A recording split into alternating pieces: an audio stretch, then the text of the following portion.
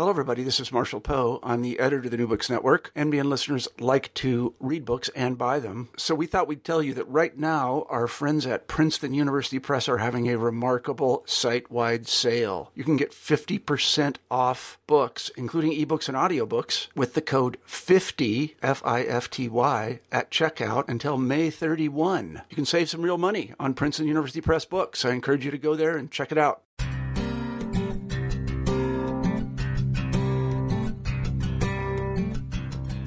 Welcome to New Books in Media and Communications, part of the New Books network of podcasts featuring discussions with scholars on current subjects in communication research, media studies, and technology studies. I'm your host, John Baltz, a digital media and advertising professional. Our website is newbooksincommunications.com, where you can subscribe and find a short summary of the book discussed on today's show. You'll also find our archives, where you can listen to past conversations with other authors. You can also subscribe to the podcast through iTunes. If you like us, please consider leaving a review. If you don't like us, let us know how we can be better. Your feedback helps us prepare the best, most engaging conversations possible.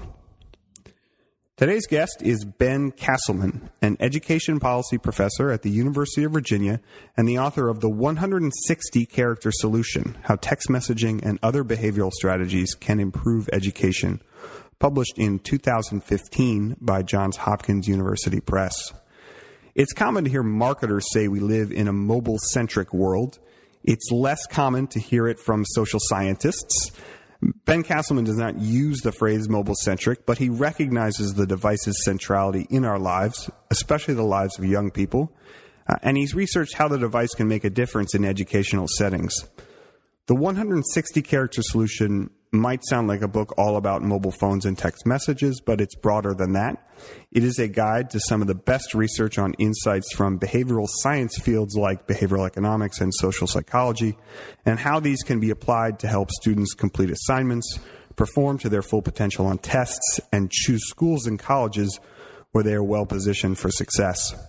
As more and more communicators try to meet people where they are with the information and content they need, the 160-Character Solution is a reminder that texts are one of the smart ways schools can help students succeed, and that texting is one small slice of the overall digital experience. Our conversation lasts about an hour. I hope you enjoy it. My guest today is Ben Castleman, an assistant professor of education and public policy at the University of Virginia. His research applies insights from behavioral economics and social psychology to improve college access and success for low-income and non-traditional students. He's been active in policy discussions with organizations at a variety of government levels, including the White House Domestic Policy Council, the Department of Education, the College Board, the Virginia Community College System, just to name a few. And if you're curious to get a taste of his views, you can follow him on Twitter at Ben Castleman, where he is an active tweeter. Ben, welcome to the New Books in Media and Communications podcast. Great. Thanks so much, John. Really excited for the conversation. Now, texts are one of the most powerful and pernicious channel mediums, ways to communicate. How did you first come to decide that they could be useful in solving some of the toughest educational challenges? It's a great question, and it actually goes back to the dark ages of 2008. I, at the time, was in my first or second year in graduate school and still working as a school administrator in Providence, Rhode Island. And I was working on a project the summer after students' high school and college, trying to provide them with additional counseling support to help them successfully enroll in college. And we had a couple counselors who were working over the summer to reach out to students. And even then, the counselors were finding that when they tried to call or email students, they weren't getting responses, voicemails weren't set up, emails were bouncing back. And then an enterprising counselor decided he would try texting students and Facebook messaging students, and the responses were instantaneous. Students were incredibly grateful for the outreach and happy to engage. So it took us a few years after that to formalize texting as a way we could reach out to students in an automated, scalable, and personalized way, but those were the earliest insights. Was there a particular challenge that you thought this is a great fit for texting? So your closest work is on a problem called the summer melt. Maybe you could talk about that, sort of what it is. But is that sort of the first problem where you thought, yeah, this would really work well with texts? Yes, no, the summer melt definitely was. So the summer melt is a phenomenon where students who have completed everything they're supposed to do in order to get to college, they've done well in high school, they've applied to and gotten accepted to college, they've applied for financial aid, they've even chosen where to go as of high school graduation, but failed to enroll anywhere in the year after high school as a result of financial and procedural tasks they have to complete over the summer. Everything from finalizing their financial aid application to evaluating loans to filling out housing applications and attending orientation.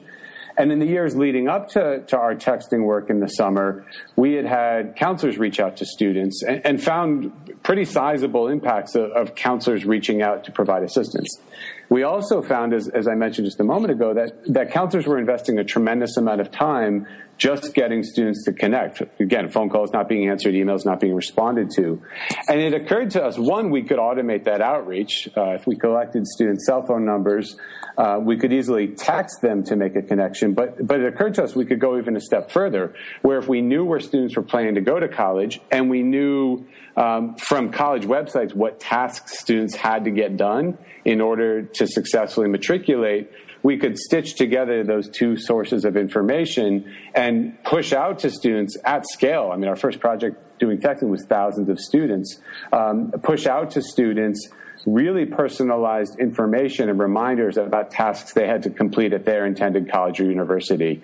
And we did that. It cost only a few dollars per student to set this up. But we found sizable increases in the share of students that successfully enrolled in college. That has in turn spawned applying similar strategies at lots of other margins and with different populations. I want to dig in a little bit on the summer research. So one, when you first started doing this, did students find it creepy in any way?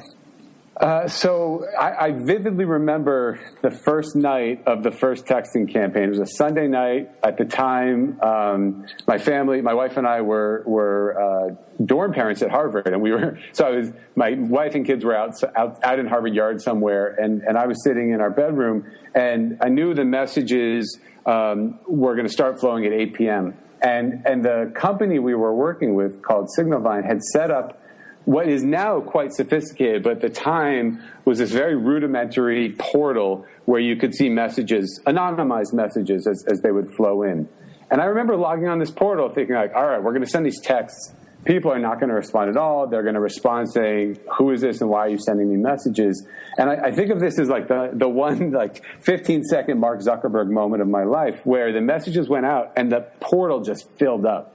And I hit reply, I refreshed the screen, and there was 20 more messages, and there were 20 more messages. And some of them were definitely, who's this, why are you texting me? But a lot of them were, okay, this is great, thanks for letting me know. Or messages like, you couldn't have texted me at a better time. I had questions about my financial aid. I didn't know who to turn to. Can I set up a time to talk? Because it probably would have come in under some anonymous number, right? Even if it did say, hi, name, it's your school or whatever. That's right. It was definitely a number they didn't know. And at the time, this was only a few years ago, students were certainly not used to getting texts from their school. That's changed just in the space of a few years. We were, I think, thoughtful enough in the beginning to have the first message say, hey, John, it's Alex, an advisor from Dallas Independent High School. We want to help you with college. So we did our best to establish legitimacy. But even given that, there was definitely some students for whom this was unexpected and novel. Honestly, I think that's partly why it wound up working, right? It was unexpected and novel, and it got their attention. Yes, the novelty factor, certainly, we can get into that a little bit later. But absolutely, I mean, I think there's something definitely to that. Now, I'm going to keep digging on this. So you conducted the research in a number of different locations. You were in Lawrence, Massachusetts, Springfield, Boston. You found some differences there. One, can you talk about what some of those differences were?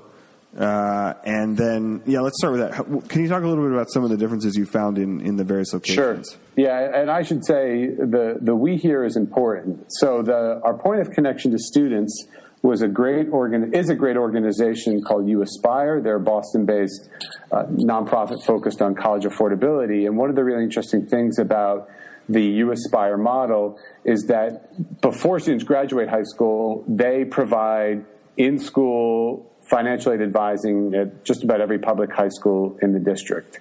And in this case, that was Boston, Lawrence, and Springfield.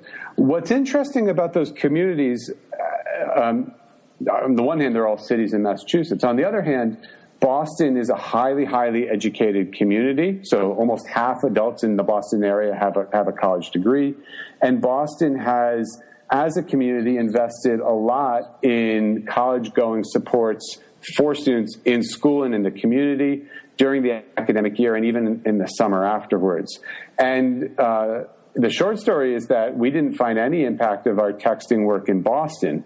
Lawrence and Springfield, 30, 45-minute hour drive from Boston, very different communities, much lower levels of educational attainment, higher rates of poverty, and many fewer college planning resources in the school or in the community than in Boston. And there we found that the same text messages. I should also point out that our summer Melt text message campaign consisted of 10 text messages. So it wasn't, a message every day or even a few a week, about one message a week, informing students about these required financial and procedural tasks they had to complete. In Lawrence and Springfield, the share of students who got the text that enrolled in college was about 10% higher than our control group that didn't get the text. And so our interpretation of one likely explanation is that personalized information and the offer of assistance matter much more in environments where students don't have access to that information or that assistance in their schools or potentially in their homes or neighborhoods.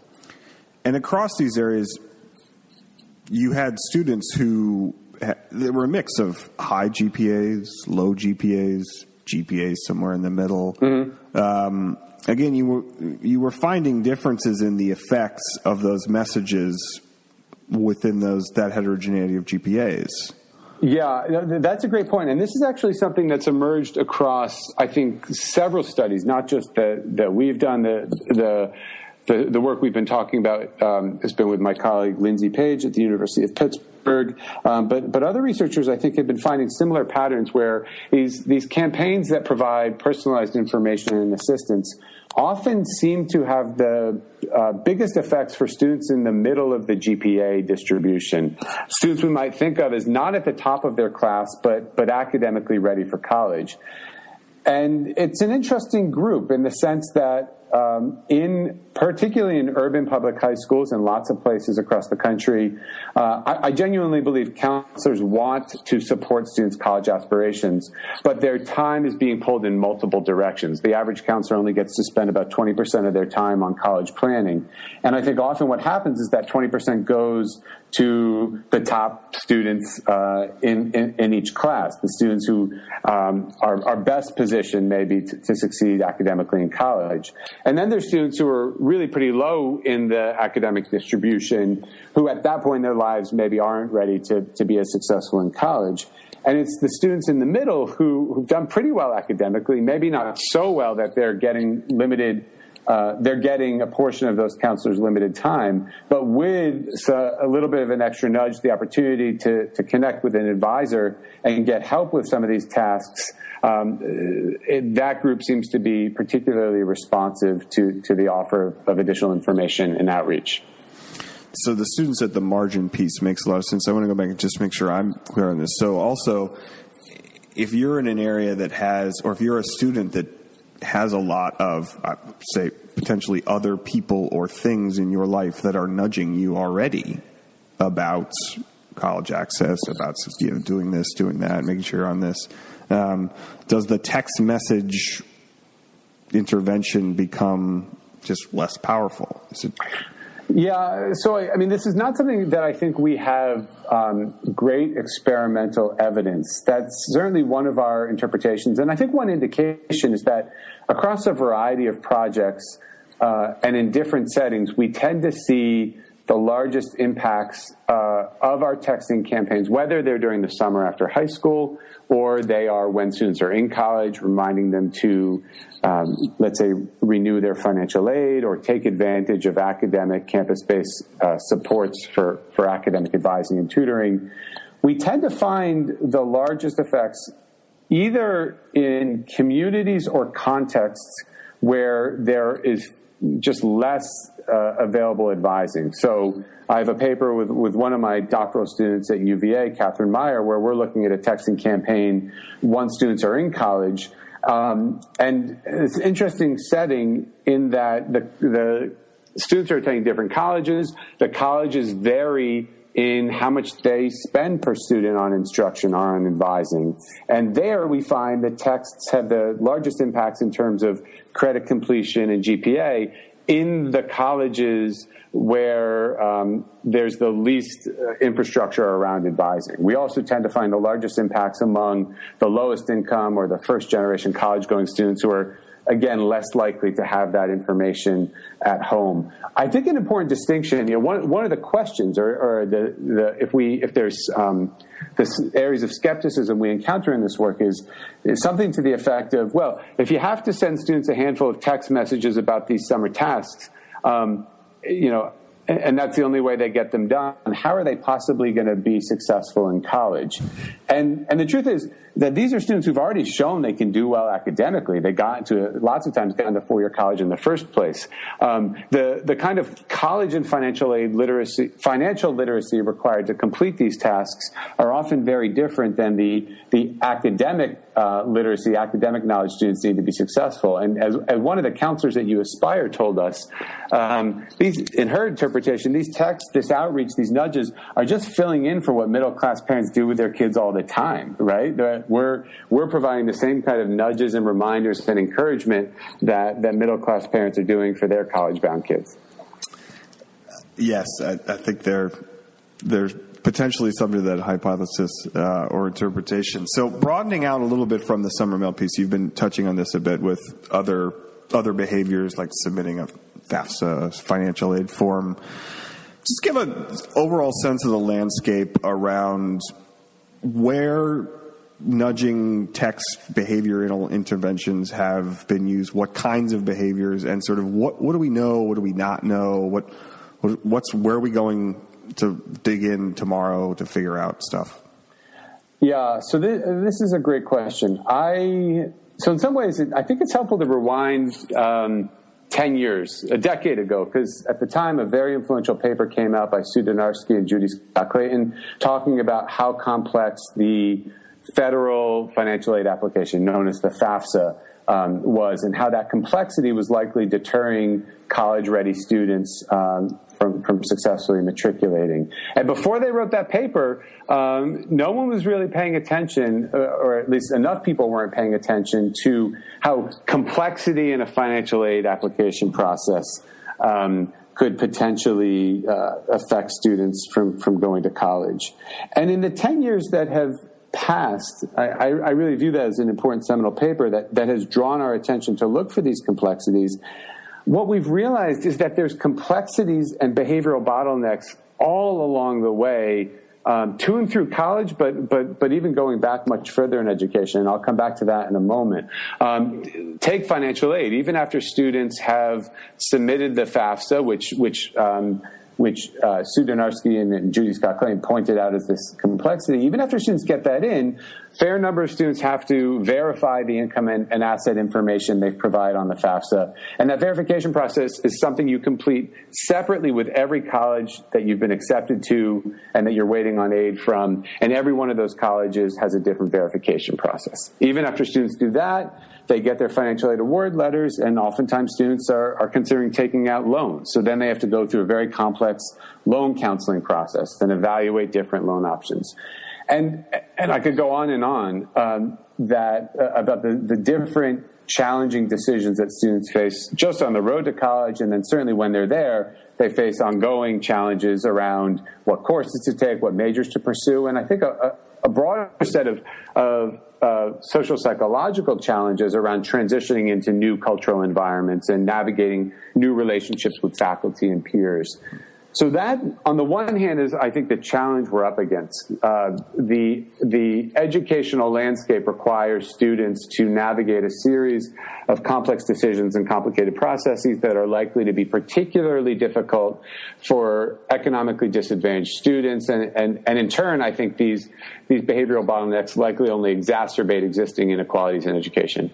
The encouraging side is that there's lots of great research demonstrating that behaviorally informed, pretty low-cost interventions can help students navigate these challenges and have substantially improved outcomes as a result. And I think a really important point to emphasize is there's been lots of really effective work that hasn't had anything to do with text messages. So again, one of the seminal studies in this area involves sending high-achieving low-income students packets, actual postal mail packets of with semi-customized information about college, really high-quality colleges that the students had a good chance of getting into based on their academic record. And that those packets led students to enroll at colleges with substantially higher graduation rates, substantially lower net costs.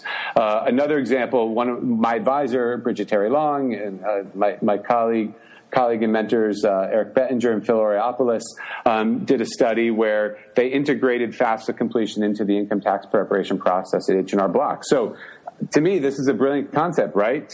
People are already coming in to prepare their taxes. They have all the information they need. So the tax preparer at the end of the tax preparation process said, hey, do you have a kid who might be going off to college in the fall? And for the parents who answered yes, they spent 8 or 10 extra minutes taking the information that the families had already provided through the income tax preparation process, populating the FAFSA and sending it in. And that 10-minute intervention increased the share of students that completed 2 years of college, that's as far as they've been able to track them, by over 30%.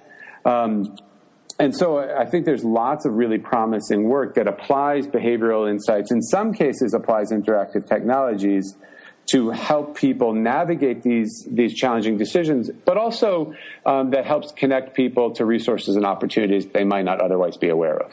That tax example is such a good one because it combines that powerful moment, tax day, with the exact right place, right?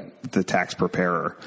In the summer melt work, or even in other FAFSA work that you've done, have you found anything that's any other moments or sort of places where there's such a perfect match like that?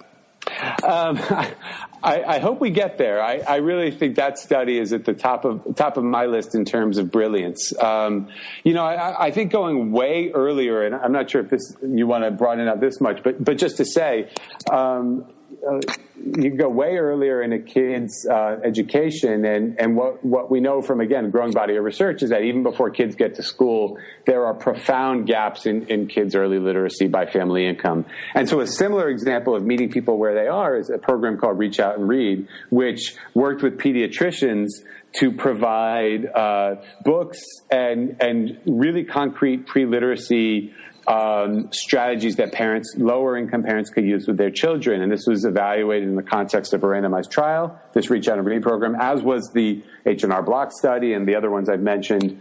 And they found that meeting families where they were at the pediatrician's office in that case, the same way that the researchers met families at the H&R Block office, led to substantially increased parental reading at home, and in turn improved cognitive performance among kids.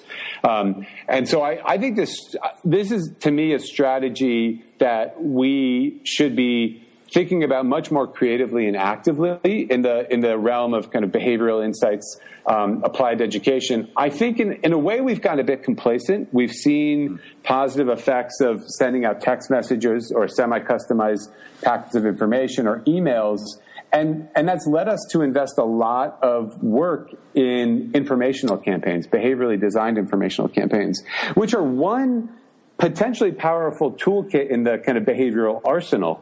They are also potentially a somewhat time-limited tool, in the sense that my belief, at least, is as people get more and more saturated with information, which we know is happening across lots of different realms of society, and as channels that right now are effective, like text, get more saturated, I'm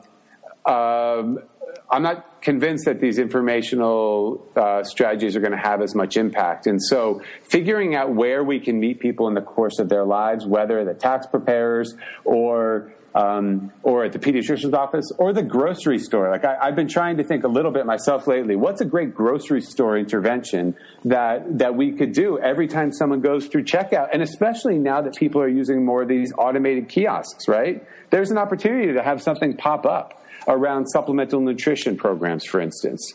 Imagine when you're checking out for food, if a screen pops up and have to figure out the privacy issues, you could type in some information and become eligible for supplemental nutrition going forward.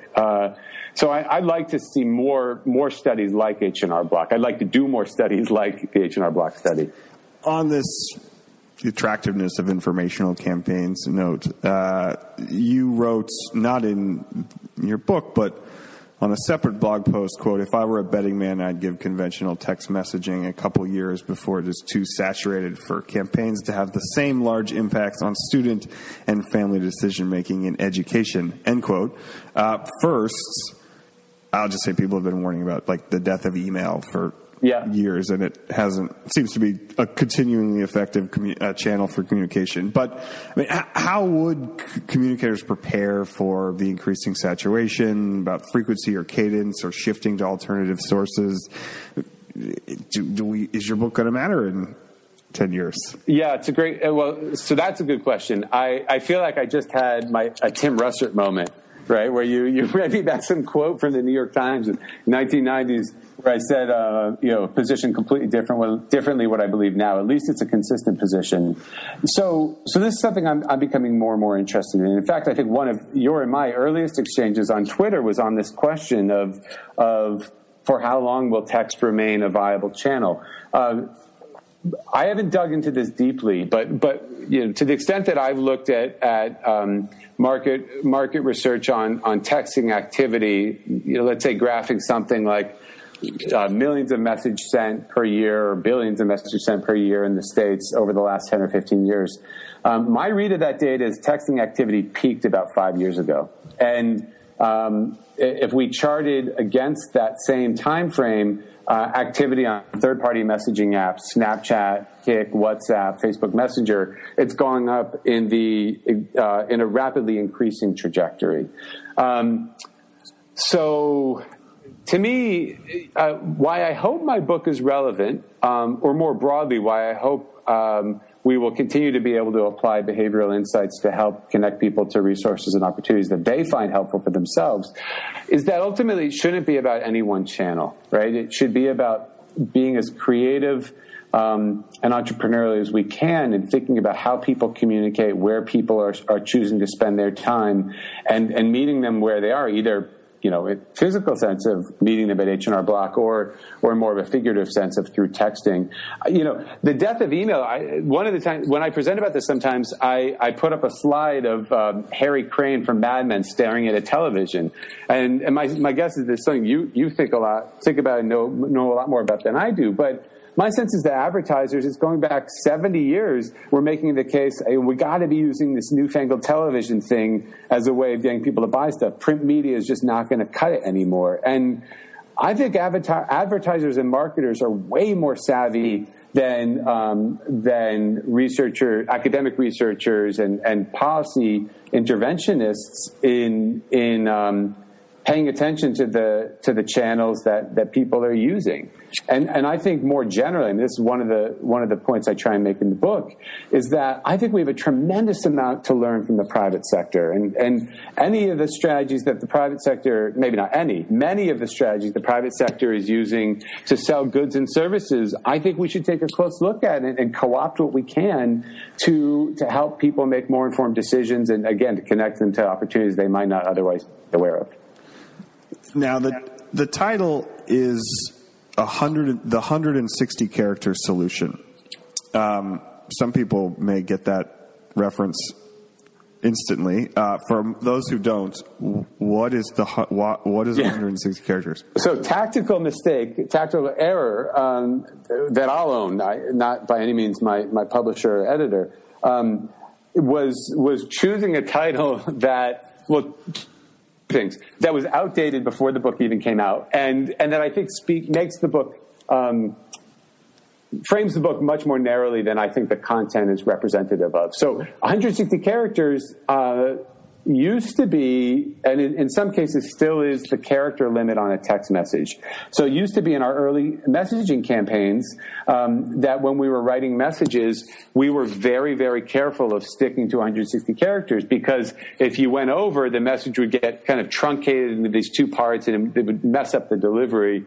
Of course, most people now have phones where this character limit doesn't apply anymore. And so if I was trying to put a positive spin on this, I would say that I was trying to be ironic or tongue in cheek about, one channel, channels kind of quickly becoming outdated and needing to stay at the frontier. There's nothing so clever as that. But then I also think that my goal for the book was to talk much more broadly about how we could apply behavioral science insights to improve education, pre-K through college, with texting being only a small component of those efforts. And again, I think the title unintentionally implies a more narrow focus than intended. I was doing my best to join the lofty company of great titles like Nudge and Blink and others without nearly as much success. Fair enough. The book is much broader than texting. That is absolutely the case. You made the point that texting has peaked, and I want to agree and disagree, and again, sort of have the conversation around this notion of pulling apart texting. So texting in the literal SMS sense is peaked. Mm-hmm. But as you reference, these other messaging services, which basically function like chatting, are just blowing up. Right. And as more people text, the small cost of sending a text actually starts to add up on your monthly bill. So you would switch to one of these other messaging services where you can interact. Do you think that shift? How would that shift affect sort of the potential kinds of interventions that texting may be useful for? And are there opportunities, within not a texting, but a messaging platform that you couldn't do currently, or that you might be able to do better because of that just all you can eat attitude about, I can interact with this. Maybe I'll ask questions. Yes. Yeah. So, and I think an important point to clarify is that, and you're spot on in drawing a distinction between texting as a means of chatting or interacting, which is broadly similar across SMS or any of these messaging apps, right? Like the actual exchange looks pretty much identical. And a point to clarify on texting is that I see this kind of this peak activity a couple years ago as a leading indicator. I still think for the types of outreach campaigns that I'm interested in, that texting remains the most viable channel and will for some time. So I'm more, in response to your quote, trying to think about what's going to be the effective way that we reach out to people 18 months or 2 years from now. There are some pragmatic differences. So one of the advantages of SMS is that if we, working in partnership with different agencies or organizations, collect someone's cell phone number and consent to message them, we can launch a campaign with 1 million people. I have a project that just wrapped up with the Common Application. The Common Application, a lot of listeners are probably familiar with, but it's one central portal. It's a nonprofit through which students can apply to multiple colleges at once. The Common Application collects lots of contact information, including cell phone number and consent to message people. And about 1 million people use the Common App every year. About 450,000 of them are lower income or first generation college going. So the Common App was very, very, I think, gracious about, but also pioneering and being willing to partner with us on a very, very large-scale messaging campaign. We messaged 450,000 lower-income students just a month or so ago about completing their financial aid applications. Because the Common App collects cell phone numbers, consent to message, and that allows us to do it at scale. As of now, most of the most prominent third-party messaging apps, to the best of my kind of awareness, don't allow for external integration at scale, right? So I could friend a bunch of people or ask students for their usernames, or I don't even know if I can't imagine students call them usernames, whatever the equivalent is of a username on Kik or Snapchat, and do some small scale messaging that way. My guess is one of the things we rely on with the text messaging is a kind of automaticity of filling out contact information that is traditional and conventional, and people's willingness to be contacted through those means. My guess is if all of a sudden the Common application said name, email, address, cell phone number, Snapchat handle, we're not benefiting from automaticity. If anything, I think it makes a student, think I don't know. Snapchat is a particularly interesting example given the sort of the anonymity and disappearing. Yeah. I'm thinking more like WeChat or Kik. Yeah. Right. So let's say Kik. I still think a student might seem a bit odd or out of place for an educational organization, by no means just the Common App, to ask for a Kik or WhatsApp username. And so my guess, if I had to forecast, I think there will be a lot of those companies will see increasing value in opening up their APIs to allow for that kind of integration. We're not there yet. Once that's possible, then I completely agree with your point. It's not about SMS. It's about very kind of real-time, quick, consolidated back and forth communication that's responsive to students' questions. The other thing I would just say briefly that actually very much excites me about SMS is that within a month or two, we are going to be able to start having large-scale campaigns that aren't just text in the literal sense of words and sentences, but messages that embed images, infographics, video, and the more that people become saturated with information, the more that SMS gets saturated as a channel, the more I think we have to differentiate. And imagery and video and well-designed infographics is going to be, I think, an important opportunity to differentiate, but also convey more content in the space of a text message than we can through 160 characters worth of words and phrases. I mean, beyond a simple reminder that these text messages are traditionally used for just one way, push notification reminder, do X or something. Right. I mean, there are more complex or interesting behaviors to try to get at, such as trying to communicate some kind of tip or piece of educational knowledge, to help do this today to help your child learn or to make sure you finish your homework or something like that. And I, as I was reading your book, I was thinking about, okay, that basic idea, I mean, you could have, Vine 6-second videos on how to simplify your choice, or it's the same thing on Snapchat.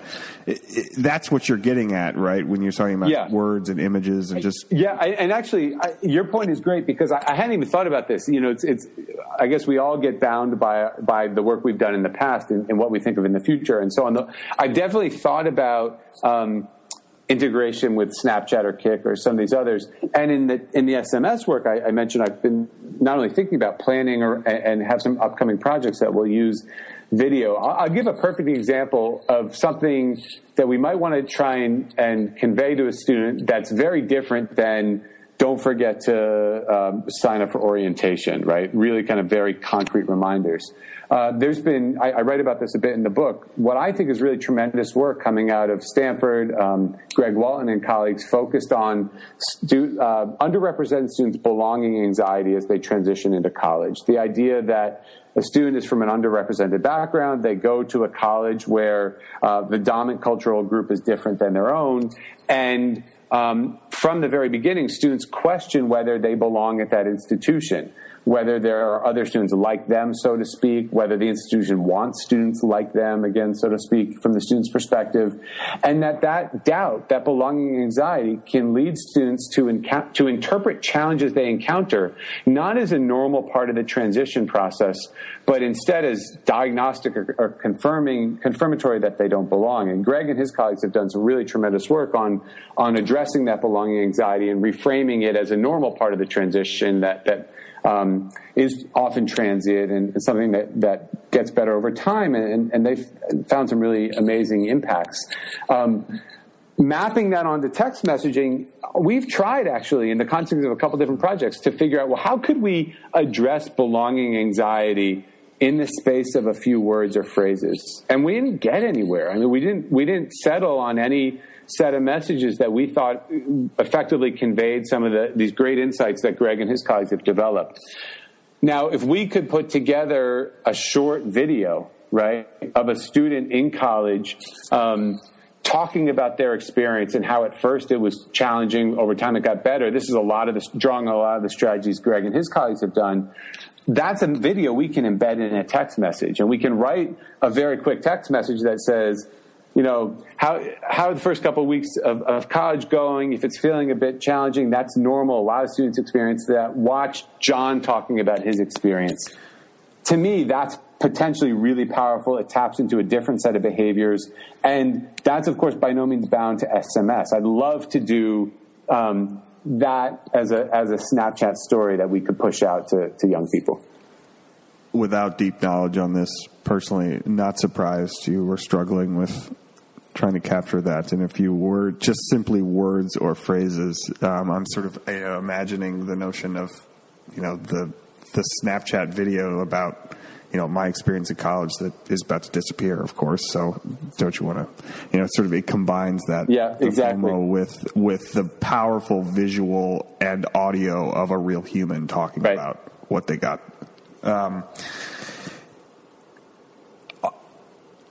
On another channel, or another, Twitter. So Twitter is, I find it an interesting one just because brands sometimes will use it as a customer service channel. Mm-hmm. Customer service in an educational context, is it, I mean, even with the direct messaging private piece now where you can direct message people even if you're not following them. Have you played anything around there, or is that just sort of outside the notion of educational customer service? No, I don't think it's outside the notion. I mean, certainly I've thought a lot about Twitter. Back in 2012, when we did our first texting project, we were debating, do we want this to be a texting project or a Facebook project? This was before the alleged decline in use of Facebook among adolescents. And ultimately, text seemed to make the most sense to me for a couple of reasons. One, the point I made earlier, it's a lot easier to collect cell phone numbers and automate messaging than it is to do in a personalized way than it is through Facebook. But one of the beauties of text messaging, and this is a point that I think, again, you and I had some back and forth around over Twitter, is that at least for a moment in time, we get a message, our phones chirp, they vibrate, they literally demand our attention, and that content for that moment stands out on its own. Twitter, Facebook, other social media platforms, you know, we've actually done some experiments with Facebook ads, haven't done anything with Twitter. The challenge is that whatever content you're creating, an ad, a promoted post in a news feed, it's competing with a lot of other content around it, and a lot of other content that is potentially much more salient and interesting to the student. And so, I was working with one large organization and some colleagues trying to use Facebook ads to encourage students to complete an important task in the college application process. And, you know, half jokingly, but really more seriously than not, I was trying to make the case that the picture that went with our ad should just be a cute, cuddly kitten. Like, not that it had anything to do with the content, but a cute, cuddly kitten is going to get a whole lot more attention and interest than what we were posting. So So that's been more why I've tried to pursue direct to student or direct to individual outreach efforts. I will say that I really respect the efforts of organizations, agencies like Federal Student Aid, the body within the Department of Education that oversees financial aid. I think they've been had some really great content on Twitter, providing students with information about financial aid, hosting live chats on Twitter. So I think that they certainly could have just kept sending emails, and I think some of their content is really well developed. The challenge, unfortunately, is the Department of Education doesn't have as many followers as LeBron James, right? Or pick your MTV. And so there's a reach question, but I certainly think there are some instances of organizations trying to both provide student-centered content and make one-on-one help available through platforms like Twitter. Since the book is titled 160-character solution, but obviously it sort of talks about a variety of behavioral strategies to improving educational outcomes. When you share this work with administrators, school teachers, how do they react to it? Do they become attracted to the text messaging informational piece, or how do you sort of get them to think beyond texting? That's a very good question. Oftentimes, I should say, my sense is that oftentimes school personnel, school administrators, of the work that I do, are most interested in the text messaging type strategies because they tick off several key considerations, especially for school leaders who are figuring out how to stretch resources as far as they can. And so the messages are low cost, they're scalable. We've shown in various settings they can be high impact, and they're not the texting campaigns don't require like great technical sophistication. And so they're strategies that schools can implement and sustain outside of researcher involvement. And so I think the challenge is more about how to, and this really is outside of the book, it's more how to get school leaders to first diagnose the different behavioral obstacles, behavioral bottlenecks that students or families might encounter in the course of their experience within the school, and then to think broadly about the set of strategies that they could draw on, behaviorally informed strategies to help students through those bottlenecks. And certainly there have been I think again, a really exciting set of efforts within education that apply a broader set of behavioral insights. So I think various districts and states, for instance, have made it a default that every student takes a college entrance exam, the SAT or the ACT. So it's not just the people who voluntarily sign up for it who take it. And by virtue of taking one of these exams as the default, students are more likely to be exposed to post-secondary options. That's one example. I gave the reach out and read example earlier. And certainly I think that there's been tremendous interest in schools in applying some of the really great social psychological research on promoting growth mindset or engaging students in values affirmation exercises.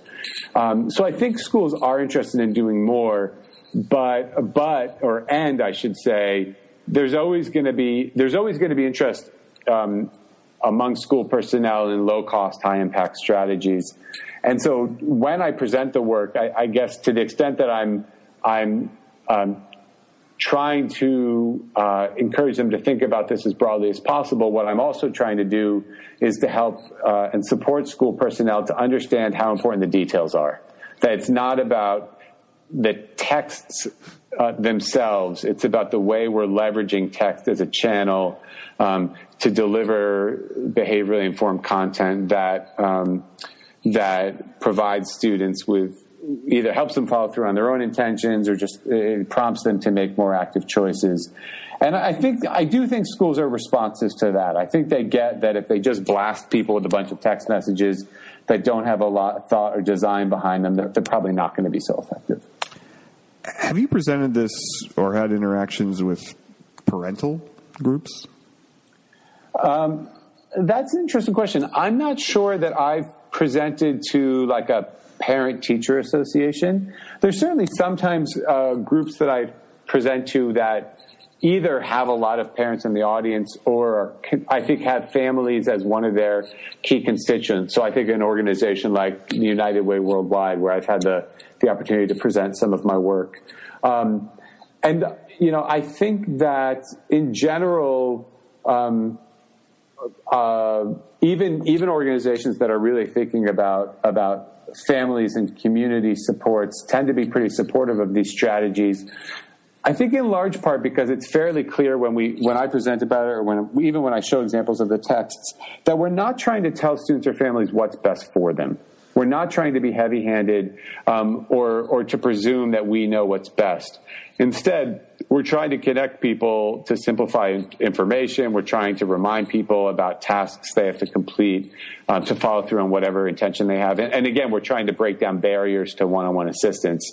And I think there's a kind of democratization about the work that appeals to folks. I should say, I think some of the most exciting work in education is focused on leveraging behavioral insights to improve parent engagement. So there's been work, providing parents via text message with pre-literacy strategies they can practice with their children. Susanna Loeb and Ben York at Stanford have done this, and they're finding really big impacts. Peter Bergman's done great work using lots of channels to provide parents with information about which assignments their kids have and haven't completed. And again, finding big impacts, not only on assignment completion, but GPA further down the road. And so I think there's lots of opportunities to leverage these kinds of strategies to provide parents with information and opportunities for engagement in their kids' education that they want to have, but might face barriers to absent these efforts. Those are primarily younger students, right? I mean, the pre-literacy, but have you seen anything with parents with text messaging or just general kinds of informational campaigns for teenagers or even college-age students? With that reach out to their parents? Yeah. Well, so I think there is definitely work going on. Todd Rogers at the Kennedy School is doing some work around this. And I think one of his strategies that I'm really interested in is leveraging having students, college students, identify important social supports that they want to know about how they're doing, and then reaching out to those social supports. So a student might say, yeah, I want my mom to know how I'm doing in college. And then Todd and his colleagues, my sense is, are kind of sending the parent, the cousin, the uncle, the coach messages saying, hey, John wanted you to know that he's in college and want us to share how he's doing. We encourage you to reach out. I may be getting the details of the campaign wrong, but I think that's the broad thrust. I think that's very interesting. One of my PhD students, Denise Deutschlander, is doing a project where she's working with a college access organization, and as students transition to college, not text the students, but text the parents and give them guidance on kind of positive help-seeking strategies they can encourage their kids to use. So encouraging parents to suggest that their children go to office hours or use tutors, recognizing that parents on their own might not know how to direct or provide guidance to their kids, and that equipping parents with those information and strategies might in turn yield real benefits for children. So I think there's a growing amount of work and interest in parent engagement, even with adolescents. I don't think we've got as robust a body of evidence behind it yet. And obviously it's much more complicated with adolescent-parent relationships anyway. Right. But the notion of somebody in your social network, a peer, a parent, an uncle, somebody, a coach, whatever it is, who you trust and would be willing to help you continue along and succeed academically. Last question here for you. Anything in something? Is there something that you believed or thought about either text messaging or education before you started a lot of this research years ago that you now question or no longer believe after years of research? That's an interesting question. I'm not sure there's anything that I no longer believe. I believe more strongly, and this is true every day, I believe more strongly that there are many, many very bright, hardworking, talented kids in all kinds of communities whose progress and attainment, educational attainment, are tripped up by these needlessly complex processes and decisions. And this goes back to when I was a high school teacher, and I had my own students who just were sharp as a tack and really had such tremendous aspirations, but then they faltered on the road to college or through college when they encountered these difficult challenges. And so I think I just believe even more strongly with every day how important it is either that we simplify that process on the front end, but to the extent that it's challenging to do so, that we continue to figure out creative strategies and opportunities to strategically deliver information, to make assistance available at these critical junctures, so that students who've worked hard throughout, have the same opportunities as more affluent kids to continue and pursue their aspirations. A perfectly fair answer. My guest today has been Ben Castleman. He is the author of The 160-Character Solution, How Text Messaging and Other Behavioral Strategies Can Improve Education. Ben, thanks for being part of the New Books in Media and Communications podcast. Thanks so much, John. I really enjoyed the conversation.